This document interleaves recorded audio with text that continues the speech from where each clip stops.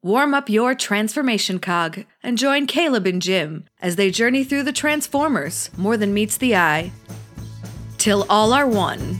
Every night finds us rocking and rolling on waves wild and wide. Well, we have lost our way. Nobody's gonna say it outright. We just go la la la la la la la la. Welcome to Lost Light, episode 18, the final episode where we're going to be talking about James Roberts' journey through the Transformers. We started in More Than Meets the Eye. More Than Meets the Eye became Lost Light. Lost Light is now concluding in Volume 4, and that is where we are. We are in the final volume of the Lost Light comics on the Lost Light Pod. So I am Jim, and joining me as always is our resident Transformers Wikipedia reading expert, Caleb. It's a pleasure to be here, Jim. You know, one final time. Now we're not ending the show. At the end here, we'll get into the next leg of our journey. No, we're not ending. Jim enjoys getting to the day of recording and then me texting him some excuse of why we can't record. He enjoys that too much for us to stop. No, I'm just kidding. Yeah, we've got some stuff in the works. We've got some a lot of stuff we've talked about. So stay tuned. So, you been up to anything interesting these last couple of weeks? I have not watched much outside of our wrestling segment, but I have been reading some stuff outside of Lost Light and Transformer comics. I read Ten of Swords by our boy Jonathan Hickman, the huge, gigantic X-Men crossover. He took over X-Men a couple years ago now. Right. And actually, I think that was the last time we were together in person. I think you and me were. That series was like hot and heavy, and we were talking about it a lot. But oh yeah, I mean, I hadn't actually read that series, but you're right. It was definitely a topic of conversation with the group. Yeah. So this is a giant crossover, man, and it was great. There was some stuff that could have been. I mean, it's a 22 issue banger, all in one. It's on Hoopla too. So, okay. There you go. But yeah, it was great. I won't get into spoilers, but Hickman, man, he can make me like a character that I've never liked before. For example, not that I never liked Dr. Doom. Dr. Doom was a cool character, but his Fantastic Four and then Avengers run, like I was all about some Dr. Doom and that, and same with Reed Richards. He did the same thing through that. Richards was like my guy, and he did that with some characters in this. And there's one that you could tell he really like the story was kind of about, but there was a couple others that he did real justice to. Thank you. That was bugging me like crazy. For the listeners at home, I just realized that my webcam was pointed at my forehead. Yeah. And it's just like, oh, Caleb probably wants like a little more of a central shot. I could see from your like the tip of your nose up. This is driving me bonkers, but I greatly enjoyed. I enjoyed it so much that I went back to the beginning of his X-Men run, to those series that we were just talking about, was when he started on X-Men, and I reread that. Still awesome. Hickman's I love Hickman. He's probably my favorite comic book writer, at least modern era. But I cannot read Hickman monthly for the life of me. That's one you got to let him just do his thing on whatever character he's on, and then when he gets off, that's when you go in, because it's scattershot issue by issue. Not the crossover I'm Gotcha. talking about, but just his after when he started on X-Men and to there, the issues in between were kind of because he's basically following he completely redid the X-Men universe, and it really wasn't like a central story other than this nation that they built and just different people in each issue, you know, following Cyclops in one and Apocalypse in another, you know. So Gotcha. Yeah, and it just you have to basically trade weight it just so that you know that there's going to be a resolution happening. and just get the whole story because it's you can't see the forest for the trees issue by issue. I know you're a pretty good fan of Hickman. I would definitely recommend if you've got a little time, if you've got a couple hours that you're in a confined space coming up soon, you know, on a trip or something. Nah, I'm just kidding. But yeah, you're on the Hickman train, right? Oh yeah. Okay. I mean, I'm not. I have enjoyed his work. You know, I don't think enough that I would say that I'm a full on Hickmaniac, but Oh, I am. I am 100%. I'm the Hickmaniac. No, I got into him just by random. Just picked up the first trade of one of his Avengers because he had 2 series, New Avengers, I think it was, and I fell in love with that whole premise. And then I went back to his Fantastic Four, which came before, and we talk about More Than Meets the Eye being probably my number one. Those 2 series are in contention. Definitely top 5 for me. nah. So, what about you, man? I mean, so I started going off the script on.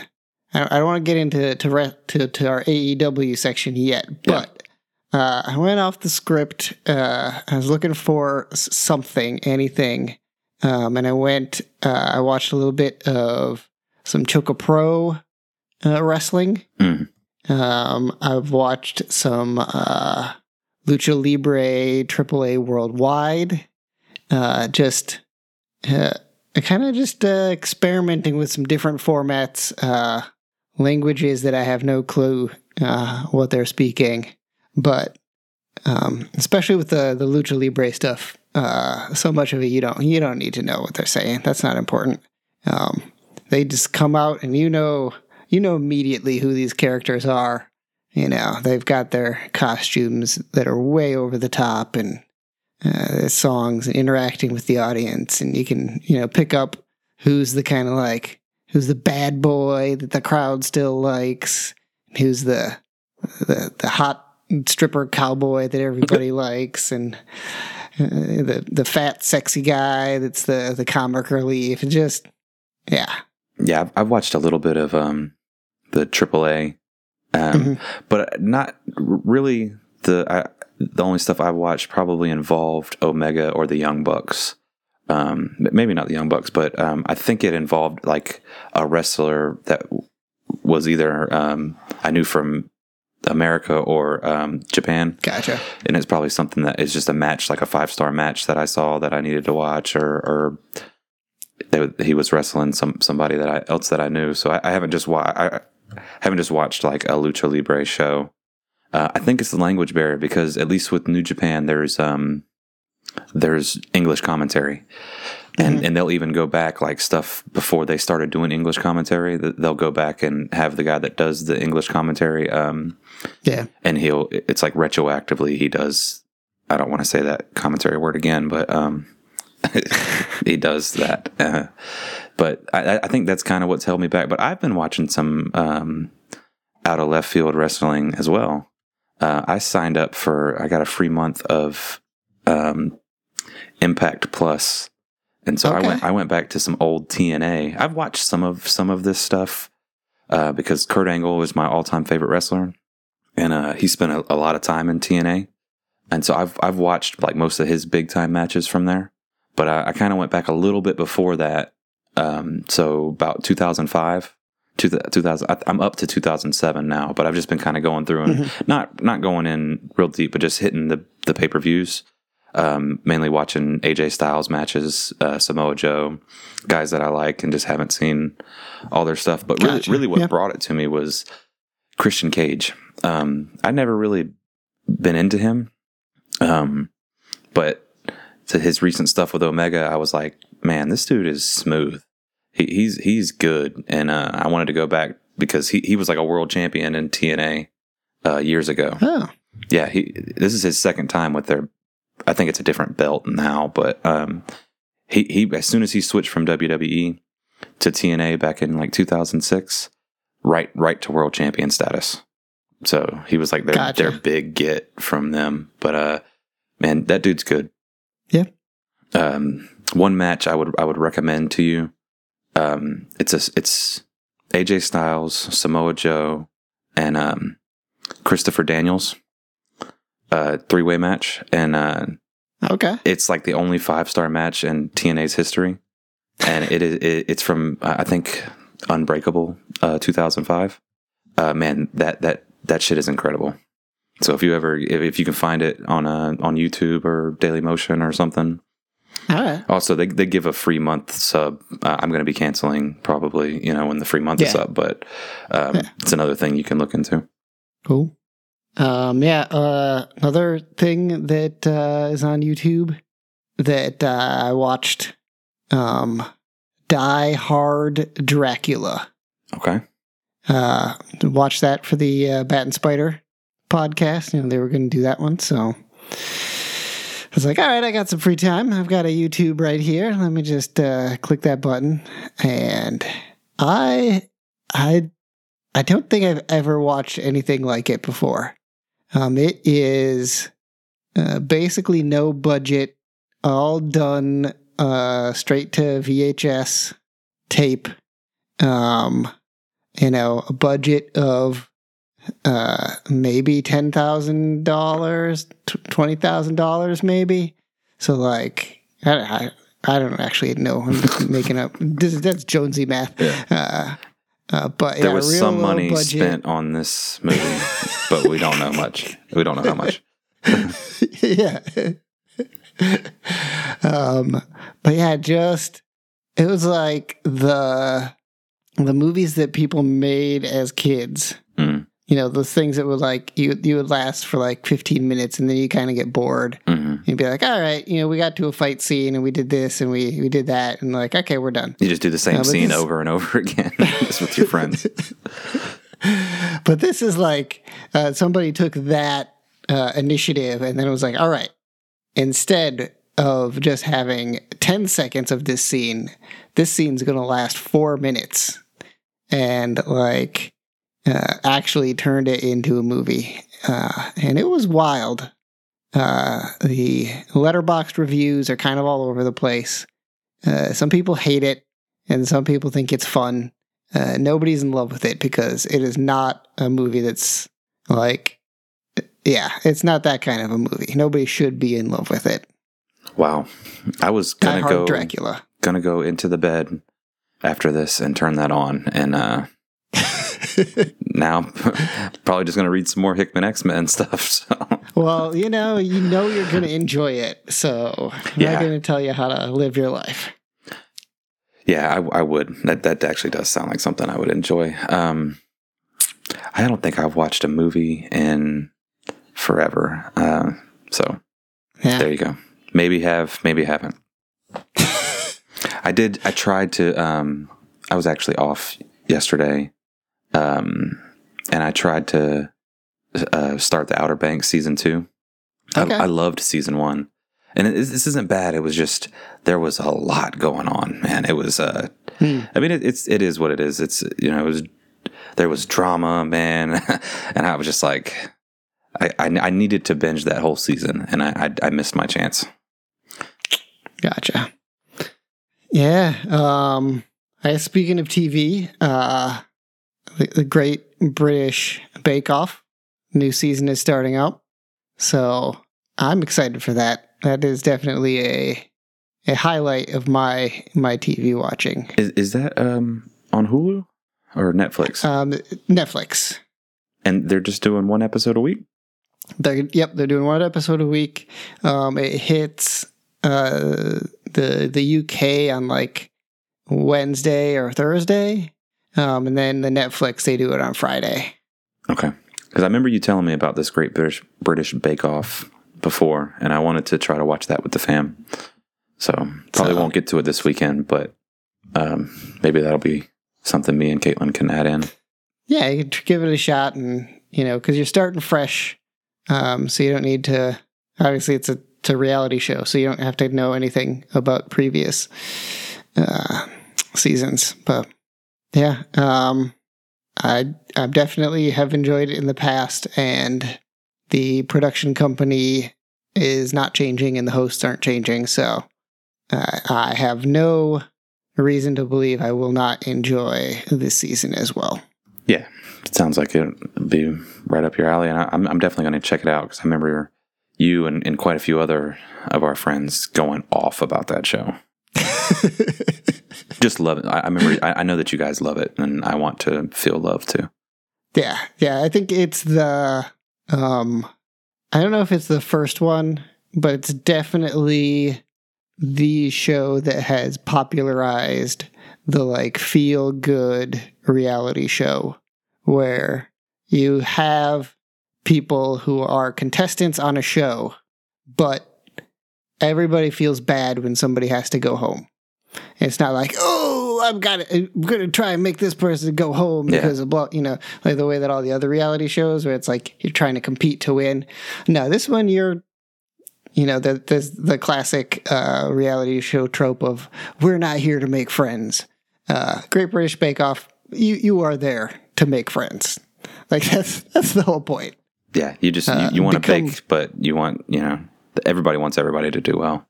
Yep, exactly. Yeah, we actually in the last couple of weeks we've started watching a season of Hell's Kitchen, and that's not what's going on there. Them dudes are, and the ladies are out. The season that we watched, we only got 3 or 4 episodes in, but they had the dudes, the guys, and the ladies separate teams. I don't know if that's how they do it in every season, but at least this one.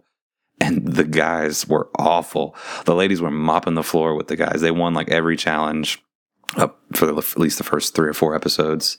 And I mean, at one point they were in there cooking for the restaurant on 2 different sides. And Ramsay made the guys go home. He was like, no, they couldn't even finish what they were doing. They couldn't do anything right. They couldn't do the garnish right. Couldn't cook the first thing they handed him, it's raw like lamb. And it was done like before the entree or before the appetizers. And he's like, what? Why is this even in my hand? So just good Gordon Ramsay taking people to task. Yeah. But all right. Let's get into the regularly scheduled wrestling talk. Yeah, sorry. AEW. Trying to even remember where we're at. I think we recorded before All Out last time, like the day before. Was it? Okay. I mean, I don't know. Who knows?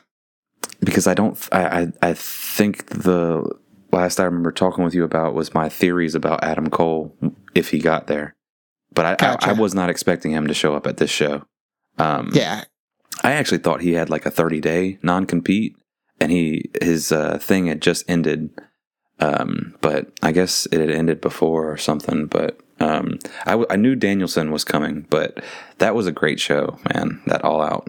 If this is our second time talking about it, guys, just I don't think we are because the tag teams, I feel like the Young Bucks, Lucha Brothers, like that is, I don't think you can top that for tag teams. Dude, you hear people chant "Fight Forever" in some wrestling matches.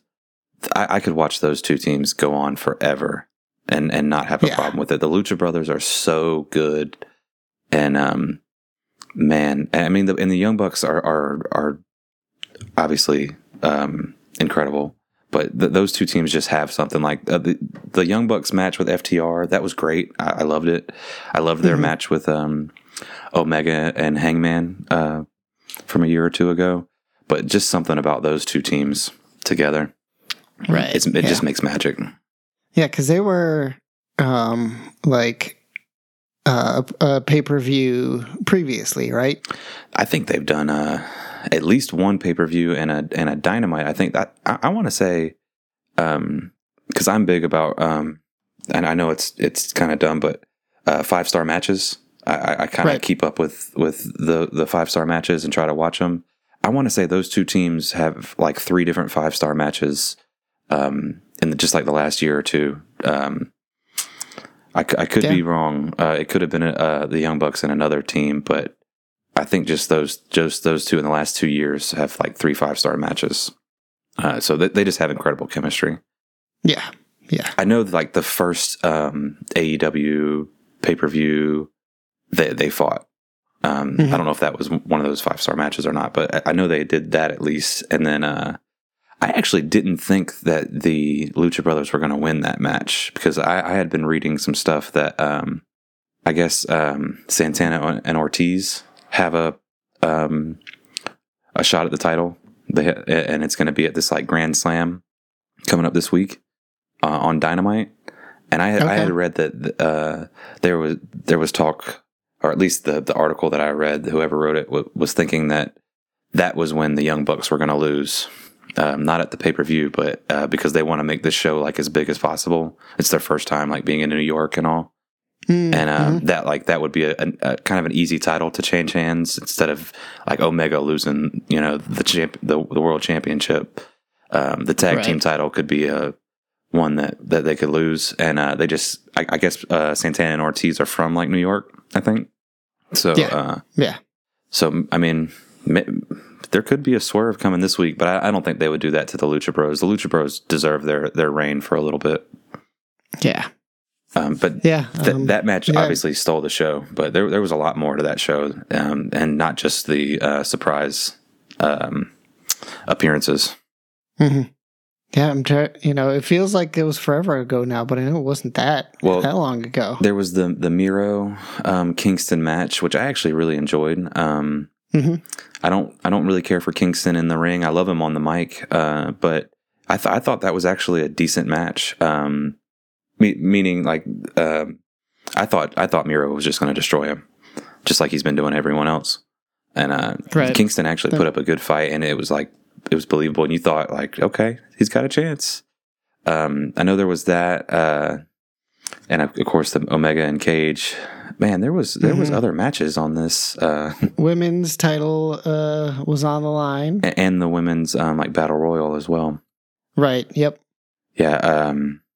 And we had the Pac El Idolo, Pac El Idolo, that was supposed to take place during the pay-per-view, but then got bumped out. Oh, I know the match with the 2 matches we're forgetting, and this one we've talked about the most was the MJF Jericho match, and the CM Punk Darby Allin match.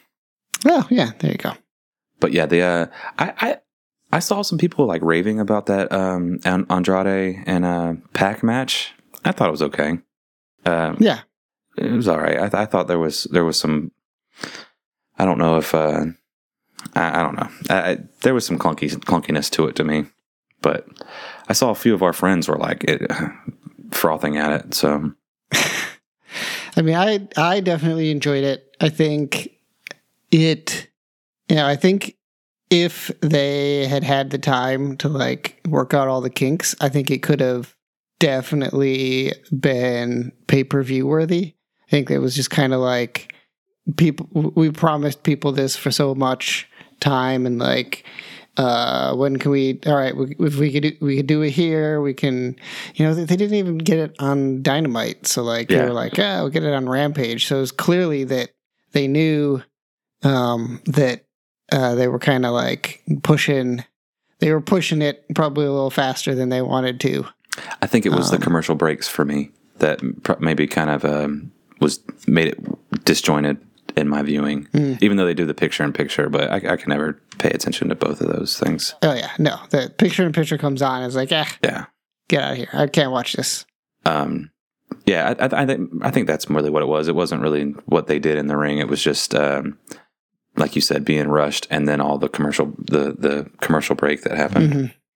But and then I guess Danielson and Cole both showing up Right. at All Out, which that it really threw me for a loop. Like I knew Danielson was coming, but I did not expect Adam Cole to show up there. I mean, I thought that was really, really cool, really smart.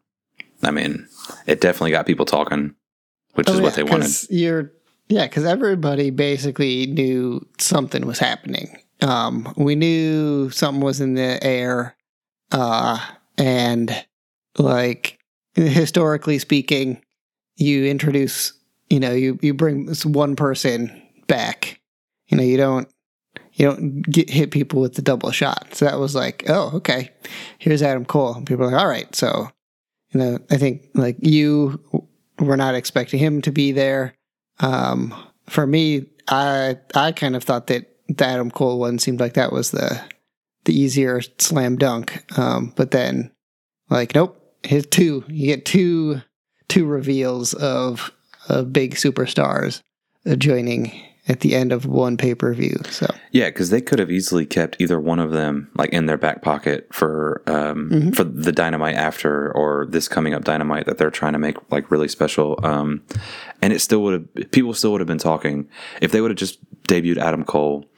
You would have known Danielson was still coming, and people would have been tuning in. Not that they haven't, but right. I'm not saying that they did it wrong. I love that they did both of them, but it was just so crazy that they did, because they could have kept either one of them.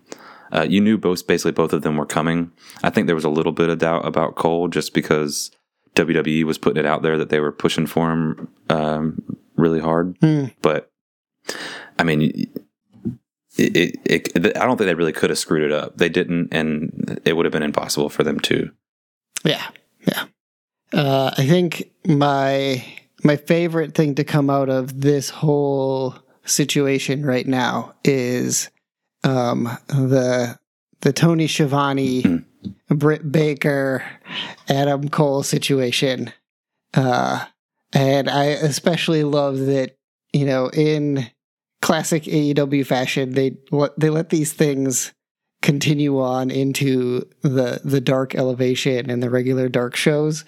So it's just like, Eddie Kingston on Dark with Tony just like razzing him about being friends with Britt Baker and going back and forth like, no, you can be friends with girls. They don't have to be your girl. Like this really just kind of silly over the top thing that's going on with that whole situation just cracks me up. I look for like I just search AEW when I'm bored, or just like I do anything else, and just see kind of what articles. And there was one that was literally like Adam Cole mad over Tony Schiavone hugging hugging Britt Baker after her win on Dynamite or Dark Elevation or whatever it was. But it's like, this is the goofiest storyline, like, but it's so good.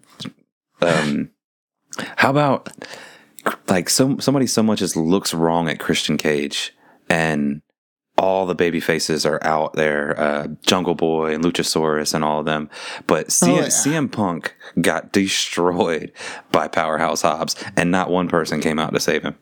I kept waiting because it was going on for so long. I was like, man, somebody's coming out to make the save. Yeah. Somebody's coming. And I thought it was going to be Brian Cage because he's kind of been tangled up in a beef with these guys.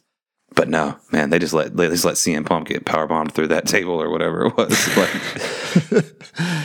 yeah, and I was expecting the like Darby Sting situation. In the show of respect, we respect each other as competitors, even if we're competing for the same prize. You're not trying to throw anybody through tables. Yeah. But I mean, I guess CM Punk's really doing what he said. He just wants to work with all these younger guys, like, and that's good.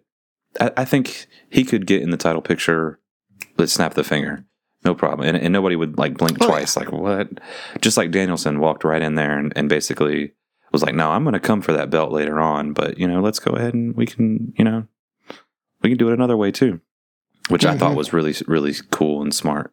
But yeah, it was just funny to me that nobody came to CM Punk's aid at all. But yeah, what's going on with the Dark Order? Because I don't watch, I haven't watched Elevation or Dark.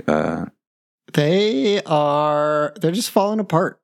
I think you probably saw early on that kind of the catalyst that first started it was Hangman Page, just like, don't help me, and half of them were like, no, we should help him, and the other half were like, no, respect his wishes. Respect his wishes.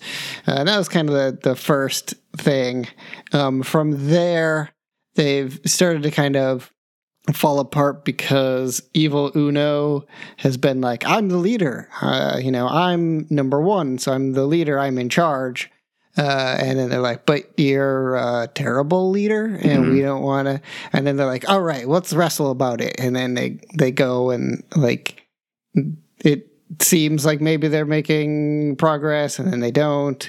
Anna Jay came back and was basically like, if you don't work this stuff out, like, I'm not going to be involved with you anymore. I'm just going to hang out with Ty Conte, and that's going to be it.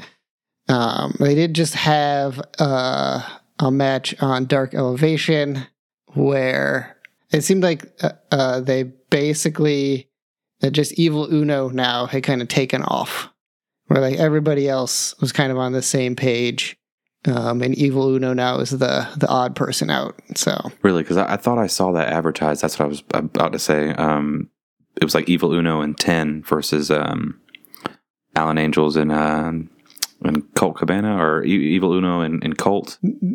Versus... Yeah, some combination of those four. Yeah. Well, okay. So I brought that up because I have two theories about the Dark Order. Well, I have two theories, and I have a hope. I hope they don't break these guys up and have them go all their separate ways. I hope they keep the Dark Order together. Mm-hmm. But okay, so one. The easy one. Hangman Page is going to come back at some point. Everyone's going to rally behind him. They're going to, and he's going to be his backup when he takes on the Elite. But another one, all this dissent, and obviously they need a leader. Right. And, even though Page hasn't been their leader, he's been kind of their leader. But, there's a guy who was very closely related with their former leader out there. It's a free agent, Bray Wyatt. And I think even when Bray Wyatt first got released, I posted this to some of our friends, and was like, okay, so Bray Wyatt comes in, and right now the group's scattered, so some of them could go with Uno and his whole deal, the people that were following him, but I guess there's no one following him now, but some of them could go with him. It could be a whole little power struggle, or the whole thing could be in like a show of respect to Brody Lee, that whatever Bray Wyatt's got going on, he ultimately fails because, he's not, Mr. Brody Lee. So, I mean, I don't know if it'll go like that because my predictions have been kind of up and down recently, but I wonder if that's what they're sowing these seeds of discontent, so that somebody can come in, charismatic leader could come in and kind of, seize power. So we'll see. I also kind of don't want Bray Wyatt there just because there's been such an influx of new people. I kind of want these new people to kind of get their due, as well as some of our old favorites, because I mean, I would hate to see guys we love, like some of these Dark Order guys, or Scorpio Sky or whatever, be like relegated to Dark or Elevation, just because you got so many new guys that are coming in taking like the main spotlight. So right. I would think it would be more beneficial to everyone. I mean, AEW has got to stop hoarding this talent. Like, okay, Bray, I know you want to come to us, but why don't you just go to Impact? You can still come over here and work with us. We got a working relationship, no problem. But then again, I mean, it might be smart, AEW, just to sign all these people and be like, yeah, man, you can go work with Impact right now. That's basically what they did to Christian Cage.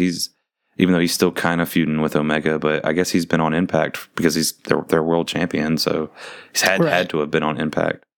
It makes more sense for them to get that contract and then basically, I don't know what the things actually look like, but loan him out. Yeah, I mean, it's Impact. still exposure for AEW because I have to say, I mean, I'm sure that if Bray Wyatt signed with AEW and then showed up on Impact, or like Christian Cage right now, I'm sure they do say that Christian Cage is, he's not even signed here. He's an AEW employee or whatever, So yeah, and they've been getting so many people from New Japan making appearances that same thing there. Like, sure, you sign him, but like, yeah, no, you go spend 2 months over in Japan just wrestling, and I gotta feel like, I mean, Suzuki's a big name in Japan, probably the biggest that we've seen so far, straight up from New Japan on AEW in an AEW ring. But I gotta feel like one of those big boys are coming. The Okada or Naito, Ibushi, Tanahashi. I think it's getting close to where one of those guys are going to show up. Yeah, are we still in the like Moxley sending out his open calls to everybody? I mean, it seems like Moxley is feuding with New Japan right now. Like it's just what it seems like to me, because he's been. It seems like who he's fought the last so many months is just people from New Japan. So it makes sense that they're just going to keep making, keep ramping stuff up and keep people interested, and maybe that's another pay-per-view or a pay-per-view reveal that if Okada shows up at some pay-per-view or some show, that shit is going to be crazy, because he's young too. He's like 33, and he's good, man. Yeah. All right. Did we fill our hour segment of wrestling talk? Or we need to filibuster? Yeah. So now that our wrestling podcast is done, we do have this little final volume of Lost Light to get to. Caleb, per usual, I'm gonna open the floor to you. Try to give us a synopsis. I think this volume actually works pretty well to synopsize. Oh, well, Jesus. Now you put me on the spot. Because I had just a quick, short, and sweet one, and I thought we would talk about it, but okay. So when last we left our crew, they were being bombarded by the rest of the Lost Light crew, who all seem to be spark eaters. So they deal with that, and maybe they meet God. Lost Light Volume 4. So, I mean, I want to hear all about your thoughts, because we're coming to the end. Everyone knows I'm not even going to say how I feel about this series right now, because you're going to put it in the show notes, and you're going to take me to task for how many times I've said it. So what did you think of this final volume? I definitely enjoyed it. I think the final send-off was nice. I think that was like, a very heartwarming way to end it without ending it. I think they did a good job of wrapping up a lot of loose ends. I did not like that they basically had a catch-all for anything that happened that was a little weird was because the Magnificence was putting pieces in motion, and it's just like, that's fine. That just happened because they wanted it to happen, because they were trying to reach their end goal.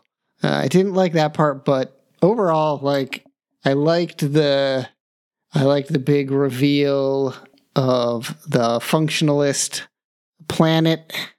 I love that was just a thing that happened, and overall positive. I think the Magnificence being the I don't know what, there's a Latin thing where you say that it's the ghost in the machine, or the whatever. Deus ex machina. Yeah. Okay. Yeah. So yeah, the Latin phrase for ghost in the machine. There we go. Because I messed it up too. I agree with you 100%. I obviously love the very end, but I love the I think my biggest problem was Tyrus just kind of showed up, right? Like we haven't seen him in like 100 issues, it feels like, and he just showed. It would have just been nice if some of that, and maybe it was, and it was over my head, or I rushed through this reading. But I wish some of that would have been. Obviously, the wrong stuff has been kind of hinted at and stuff, but I wish that Tyrus and then to find out that, okay, not only was, from what we remember, he was an absolute crazy person, drilling holes in his head and doing all this, but no, he's a god. It would have been nice if it was just seated a little bit, or at least we were like, which actually I think we were last volume. I think they did go back through or recently, I think they did tell the story of Primus and all of them again. But I didn't remember. I don't remember if they did. So they didn't seed it. He didn't quite seed all that well enough for me. So that seemed a little rushed, but it was cool. I love that creation myth, and I love that he kind of turned it on its head. But yeah, the last issue or two, when it's just kind of them not really dealing with the fallout, but just, the kind of going on, they're going to be on their own mission, indefinitely, right? Because they're technically like a copy, or whatever. So they get to just have these like that. That's so heartwarming that these goofballs are just going to be out there just having these adventures and having fun and loving each other forever. Right? That's great. I wish I could be with them for it, but just glad to know that they're out there doing it. But yeah, I do think the first 2 or 3 issues was a lot thrown at you, and I think I've said this last episode too. You could just feel I feel like he was rushed to this ending, and so he just had to kind of throw it all out there, and he did his best, but it wasn't up to his usual standard. Yeah. And it's the sort of thing where you have to. For James Roberts, he really had to do that final issue and do that, the flash forward, flash back, creating the alternate copy to really end it on a positive note and give everybody those heartwarming feels. And I think if he had if he didn't need to do that and he was given an extra issue, he could have. It could have given us, like you were saying, just seed things a little bit more, give us a little better, like Tyrus showing up and figuring out that, rather than just Tyrus was floating around space and we caught him in time and we patched him up, so everything's great. And Tyrus here. Congrats. Yeah, and he's also Salamis or Epistemus or whatever. Right. That was all. If they would have just spent the first issue or two and just Getaway would have just got his pretty much the same way it happened, except for Tyrus kind of pulling some strings while they were fighting Getaway. Ooh. Is that what am I wrong? Because there was a panel where Getaway was about to kill someone, and that person disappeared, and he was like, "Tyrus, is this you?" Oh, I didn't catch that. That makes sense. Yeah. So you're right. No, there was a weird that was that was the kind of intro to the change in stories from just we're on the medicine planet, and then right, and now we're off. Yeah, so if the first issue or two was just them dealing with Getaway and just giving him his, and then they had another 2 or 3 issues to kind of do this epilogue to the series, and where these, basically what you just said, he would have had a little more time for the epilogue. I think it would have been perfect, and it was just a little too much for all this, so. I mean, I guess that's a testament to him that we wanted more. I mean, that's how much we love the series. I mean, I think there were also just some great moments in here. The Megatron stuff. Megatron in the last light. Yeah. He painted it purple, and they were like, what? You painted everything purple? And I think, man, was it this volume or it might have been, I might be confusing it with the last time we saw Megatron, but there was a couple things flip-flopped, like the last light, and then his like peace through tyranny or whatever. It was like peace through not love, but it was peace through like understanding or something like that. Like it was just a couple things that in little dialogue that you would catch that was, oh, he actually did turn everything around, like for himself at least, or he went like the complete opposite way in this other universe. But yeah, I was all for Megatron coming back and helping save the day. Oh yeah. The other moment was caught me off guard. We've got the Cybertron is now a giant robot because, of course, in the functionalist of everything, a planet just can't be a planet. It has to have another function. So, of course, the planet has to also become a giant robot and go around destroying things. And they were like, oh, wait. They came up with their plan. Like, all right, we gotta put these matrices all on these specific locations. And like, wait, we can't do that when it's a robot. We can only do that when it's a planet. So then just out of the blue, was it a whole other Cybertron? Just like blinks into existence and just bonks the robot in the back of the head and forces it to transform into a planet again. I thought that was Luna 2. Oh yeah, okay, that makes more sense. The one Luna 2. Yeah, so I thought that was Luna 2. Now I'm confused on if it was their Luna 2 or our Luna 2. I thought it was. I think it's ours. Our Luna 2, and they were like, okay, so cool. Now that we've done this, and now that Luna 2 came out of nowhere, you guys need to go pilot Luna 2 back in time to make sure that thing happens. Wow.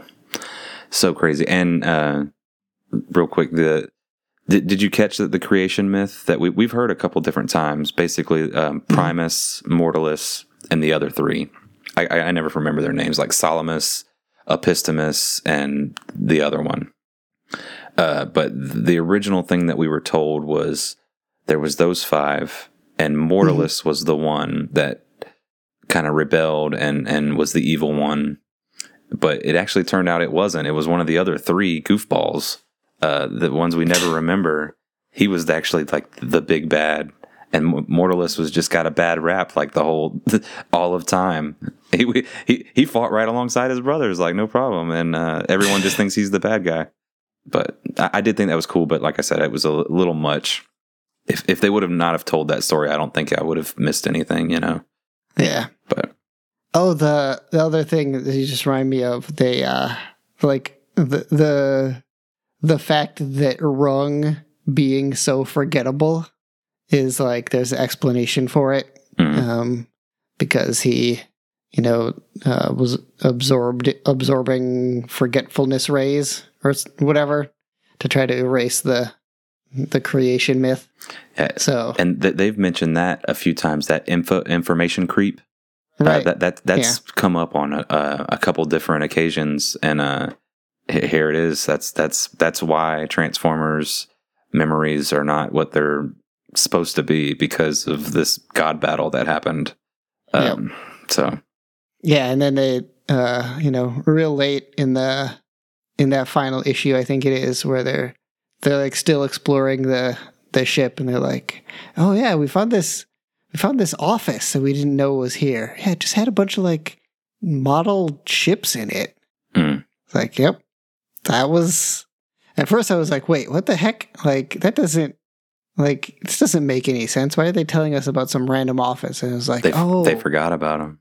They forgot about Rung again. Like, just. It's kind of sad, but you know why they had to forget about him. But yeah. So okay, so the series as a whole. What are your thoughts? Yeah, I think if you tell me I wasted your time with this, Jim, I'm gonna be so mad. No, I really enjoyed it overall. I think it was a nice journey. We got a lot of friends. I think like just seeing what can be done in that universe, I think was a lot of fun to be able to read that. As much as we may have our gripes about how things were wrapped up, there's no huge glaring holes that I can think of like, we just don't know why this thing ever happened. So, major props to James Roberts for sticking it out and like giving us a finale that makes sense and not making it feel like we never, that nothing ever paid off, because almost everything did pay off, and there's almost always an explanation or something happened for a reason. Yeah. So everything mattered really from issue 1 to this issue.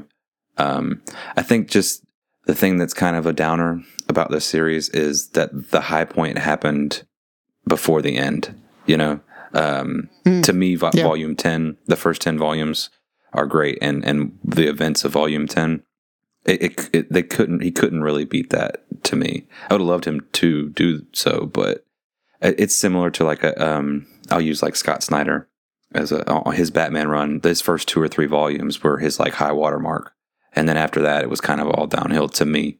So James Roberts' like high water mark was the end of More Than Meets the Eye to me. That was all. And then this was not that it was all downhill, but it just couldn't live up. And that I think that's just a little bit of a bitter pill for us to swallow right now, that we stuck this out even further and it just didn't reach where it did. It should have ended.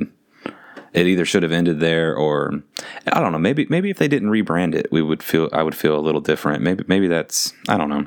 Yeah, if there wasn't like that hard, kind of stop in the middle. But yeah, I wonder how much of that is also just the industry, where like James Roberts theoretically, had this idea brewing for like years, right? And he proposes it and it's like, all right, so this is like what I want to do.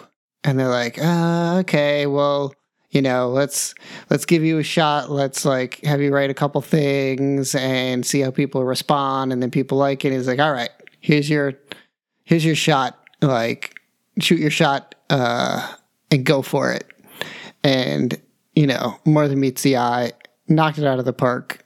Incredible stuff. And then like the editors would be like, okay, great. That was great. Do it again. It's like, that was a once in a lifetime situation. Lightning can strike twice, but it's rare. Or it's almost like James Roberts was like, hey man, I was in the middle of my story, and now you want me to, you should just let me keep. I think what you just said is like they gave James Roberts the keys to the car and were like, hey, what can it hurt, right? And then it was like he between him and whatever else was going on in Transformers at the time, it's almost like Transformers got really popular and then the editors got greedy. Like I think they had a little bit of a surge in popularity because like Roberts was doing such solid work. And maybe the other series was really hot at the time, and so the editors were like, "Yeah, let's do it again. Yeah, like let's rebrand and everything." And I think it just kind of threw a monkey wrench in his plans. Yeah, the classic comics number one situation. Yeah, it really rarely pans out. Yeah, but we'll always have our time with the Lost Light. Yeah. Yeah. Another thing. We were both like really wanting to see Getaway murdered very hard. Were you satisfied? I'm going to be honest with you. I don't recall what happened there. So him and Rodimus are fighting near like part of the ship or something that's like on fire. and it seems like he's got Rodimus beat. Out comes Cyclonus, kind of chops off one of Getaway's arms, and then Getaway like runs into the fire. He's like, "No, I'm going to go out my own way." Oh yeah. And Okay. and Rodimus was like, "Man, he really thought we were going to kill him." And Cyclonus was like, "Yeah, weren't you?" I was. And so Rodimus runs in there and saves him from the fire, and he's like, "I'm not like him." And then Getaway, because he's a slimy bastard, gets up and picks up a sword off the ground, and then gets eaten by those little scraplets. You're right. Okay. So he was Yep. literally. It's like, if you ever seen The Mummy, and those like flesh eating bugs, he was literally like eaten like that. So I mean, Yeah. as far as deaths go, like, yeah, okay, you killed him good enough, James Roberts. Yeah, killed him, but at the same time, none of our heroes had to be involved in like the big death. You know, they all got to be still heroes. Well, I think Whirl like kind of directed the scraplets to him, but Whirl's borderline hero. No, Whirl's good. But yeah, Getaway was such trash, man. I hated that guy. Yeah. Man, what else you got, man? This is the end. Yeah, I mean that the volume ended, like we said. We got a lot of like old man Transformers, which was weird. Yeah. Because these people are thousands and thousands of years old. They've been battling for all these thousands of years, and now it seemed like within a couple hundred years, they were all kind of starting to fall apart and, needing to carry around their Energon in a suitcase or whatever, and Ratchet passed away from something, and so yeah, that part I thought was a little weird. I think again it was like trying to maybe fit too much in a short time, but really getting to the mortality of Transformers, which is kind of an odd thing to want to get into. Well, he talked about that before, just like the information creep and like the creation myth. Mhm. But he talked about how, and I think Ratchet was the one. Like there was a conversation going on about how Transformers were immortal, and Right. he's like, "No, we're not really immortal. We just don't know our limits yet." But he's like, there is things like information creep and what was the illness that Tailgate had, sparks, cybercrosis, yeah, something like that. He's like, so there is things like that, and he's like, also we've been in a war for 10 million years, so that's how bots die. But he's like, we haven't really tested our limits of our immortality, and I think that might have been one that he just didn't have time to really flesh out, and so he was just wanting to kind of throw it out there. But this is the end. Yeah. Oh, did the scavengers show up in this? I don't remember them at all, but I remember Grimlock, I think they were just like background characters. yeah, they were kind of hanging out. Everybody's splitting up between different ships and Right, just all fighting together. yeah. I don't think they necessarily had like a grand Like moment. like Scavengers Assemble moment. But yeah, they were all playing their part as members of the group. So, Well, Jim, this is the end of our Transformers journey, but we're going to go to our podcast summit this weekend, and we're going to brainstorm, and we're going to be back. yeah, I mean, I left a voicemail for that Bat and Spider. They were recording on Chuck's birthday, so left a little voicemail for Chuck. Dale introduced us as the Transformers podcast. And I was like, Dale. Old Dale. Dale, I get that. We're 20-some-ish episodes in, and that's been the only thing we've talked about, so I'm not going to fault anybody, but he's not inside our brains. He doesn't know. No. He doesn't know what we're we're thinking, where we're going next. That vampire podcast that they do.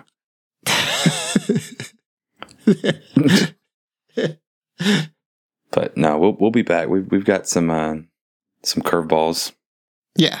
So the idea, I guess I would love to have some listener feedback on what you even call the format that we're looking for, because what we're looking to do is spend some time with some long format media. Yeah. Things like reading an obscene quantity of James Roberts Transformers comics. We've tossed around things like going through an entire band's discography, going through some movie series. I mean, we can't do Planet of the Apes because Hot Ape Summer's over. But, taking those deep dives, going on those quests, those journeys. I'm sure somebody else has done it before and came up with a good name. So please tell us what you call this thing. Yeah, we've talked about different movie series. Think this wasn't on our list. That's why I'm gonna throw it out there. But think watching every Star Wars movie.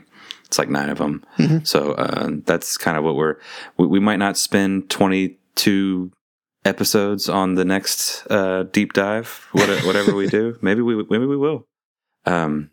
But this all started because we decided to do a podcast. We said comics ? And we were like, yeah. And Jim was like, what's your favorite comic? Or he said, basically we settled on this because I won't shut up about this series to my friends. And so Jim was like, okay, yeah, I'll read it with you, man. And let's do it. So that's how this started. And man, I'm glad you took the journey with me. Because yeah, definitely, I have enjoyed it. I'm going to continue. All of our friends enjoyed it too, because I haven't been talking as much to all of them about Transformers More Than Meets the Eye every time. Oh, you're looking for a good comic? Okay, well, I got one for you. Yeah. So thank you, Jim. Hey, it was my pleasure. Yeah, I asked Jim what to do next, and he threw out a suggestion, and I was like, nah, no, I'm just kidding. I don't think Jim has suggested anything, but I told him it was only fair that he could pick. But so blame Jim if you don't like the next go around. All right, if anybody has suggestions of what you call a long form deep dive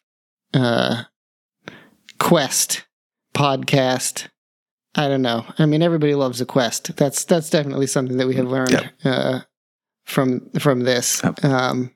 So if anybody has names for what you call this sort of thing, we're going to keep calling ourselves Lost Light Pod because we love the name. But feel free to send us an email, lostlightpod@gmail.com, and we'll take any information you give us into advisement. Please suggestions on what to call it. Suggestions on what to do if you love Star Trek Deep Space Nine and want us to go through that. I mean, we'll definitely add it to the list of possibilities. Man, how long was Deep Space Nine? I don't even know. A good few seasons. I actually tried to take that dive not too long ago. I made it through season 1, which is apparently like the rough part. And I watched every episode of it too. I'm not saying that I didn't fall asleep during any episode and then just keep going, but I didn't skip any. There was times where I typed into my phone like essential episodes to try to cut that thing down, but it just I just found something else. But I think it's like 6, 7, 8, 9, 10 seasons somewhere in there. Well, there's like a magic number for Star Trek seasons where it's like the first Star Trek show lasted like 7 seasons. And so they kind of go out of their way, or they did for a while anyway, went out of their way to make sure that every Star Trek show after that had the same number of seasons as the original one. I thought that was a thing. Maybe I'm misremembering it. But that's neither here nor there. Yeah, I don't know because I never watched the original. That was not my first trek into Star Trek, but I had got into Star Trek Discovery, which is the current Star Trek show going on right now. And so I wanted to go back, and I just couldn't bring myself to go back all the way to the original. And so I remember, I said Deep Space Nine. I meant The Next Generation is the one that I started watching, the one with Professor Xavier. So that was the one that I was speaking of a few minutes ago. But that one is tough to get through. So at least the first season, and that's what everyone says. Once you get past the first season, like it's actually really good television. But that first season, oof. Yeah, I mean, I wouldn't be against Next Generation.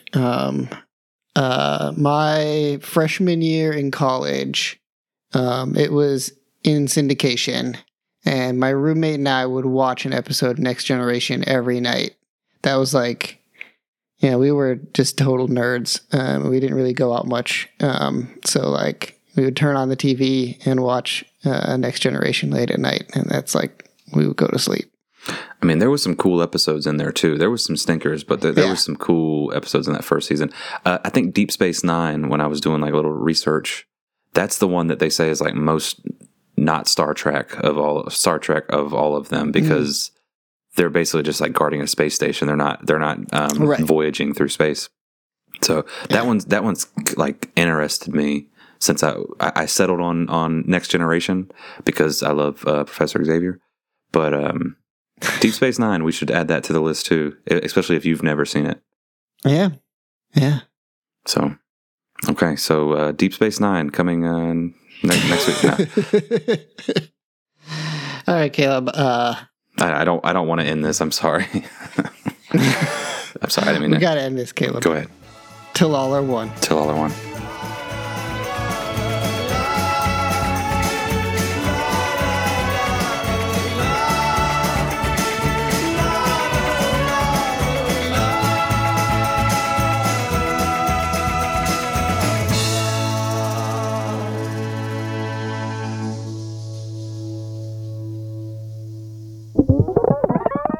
This is a Tape Deck podcast.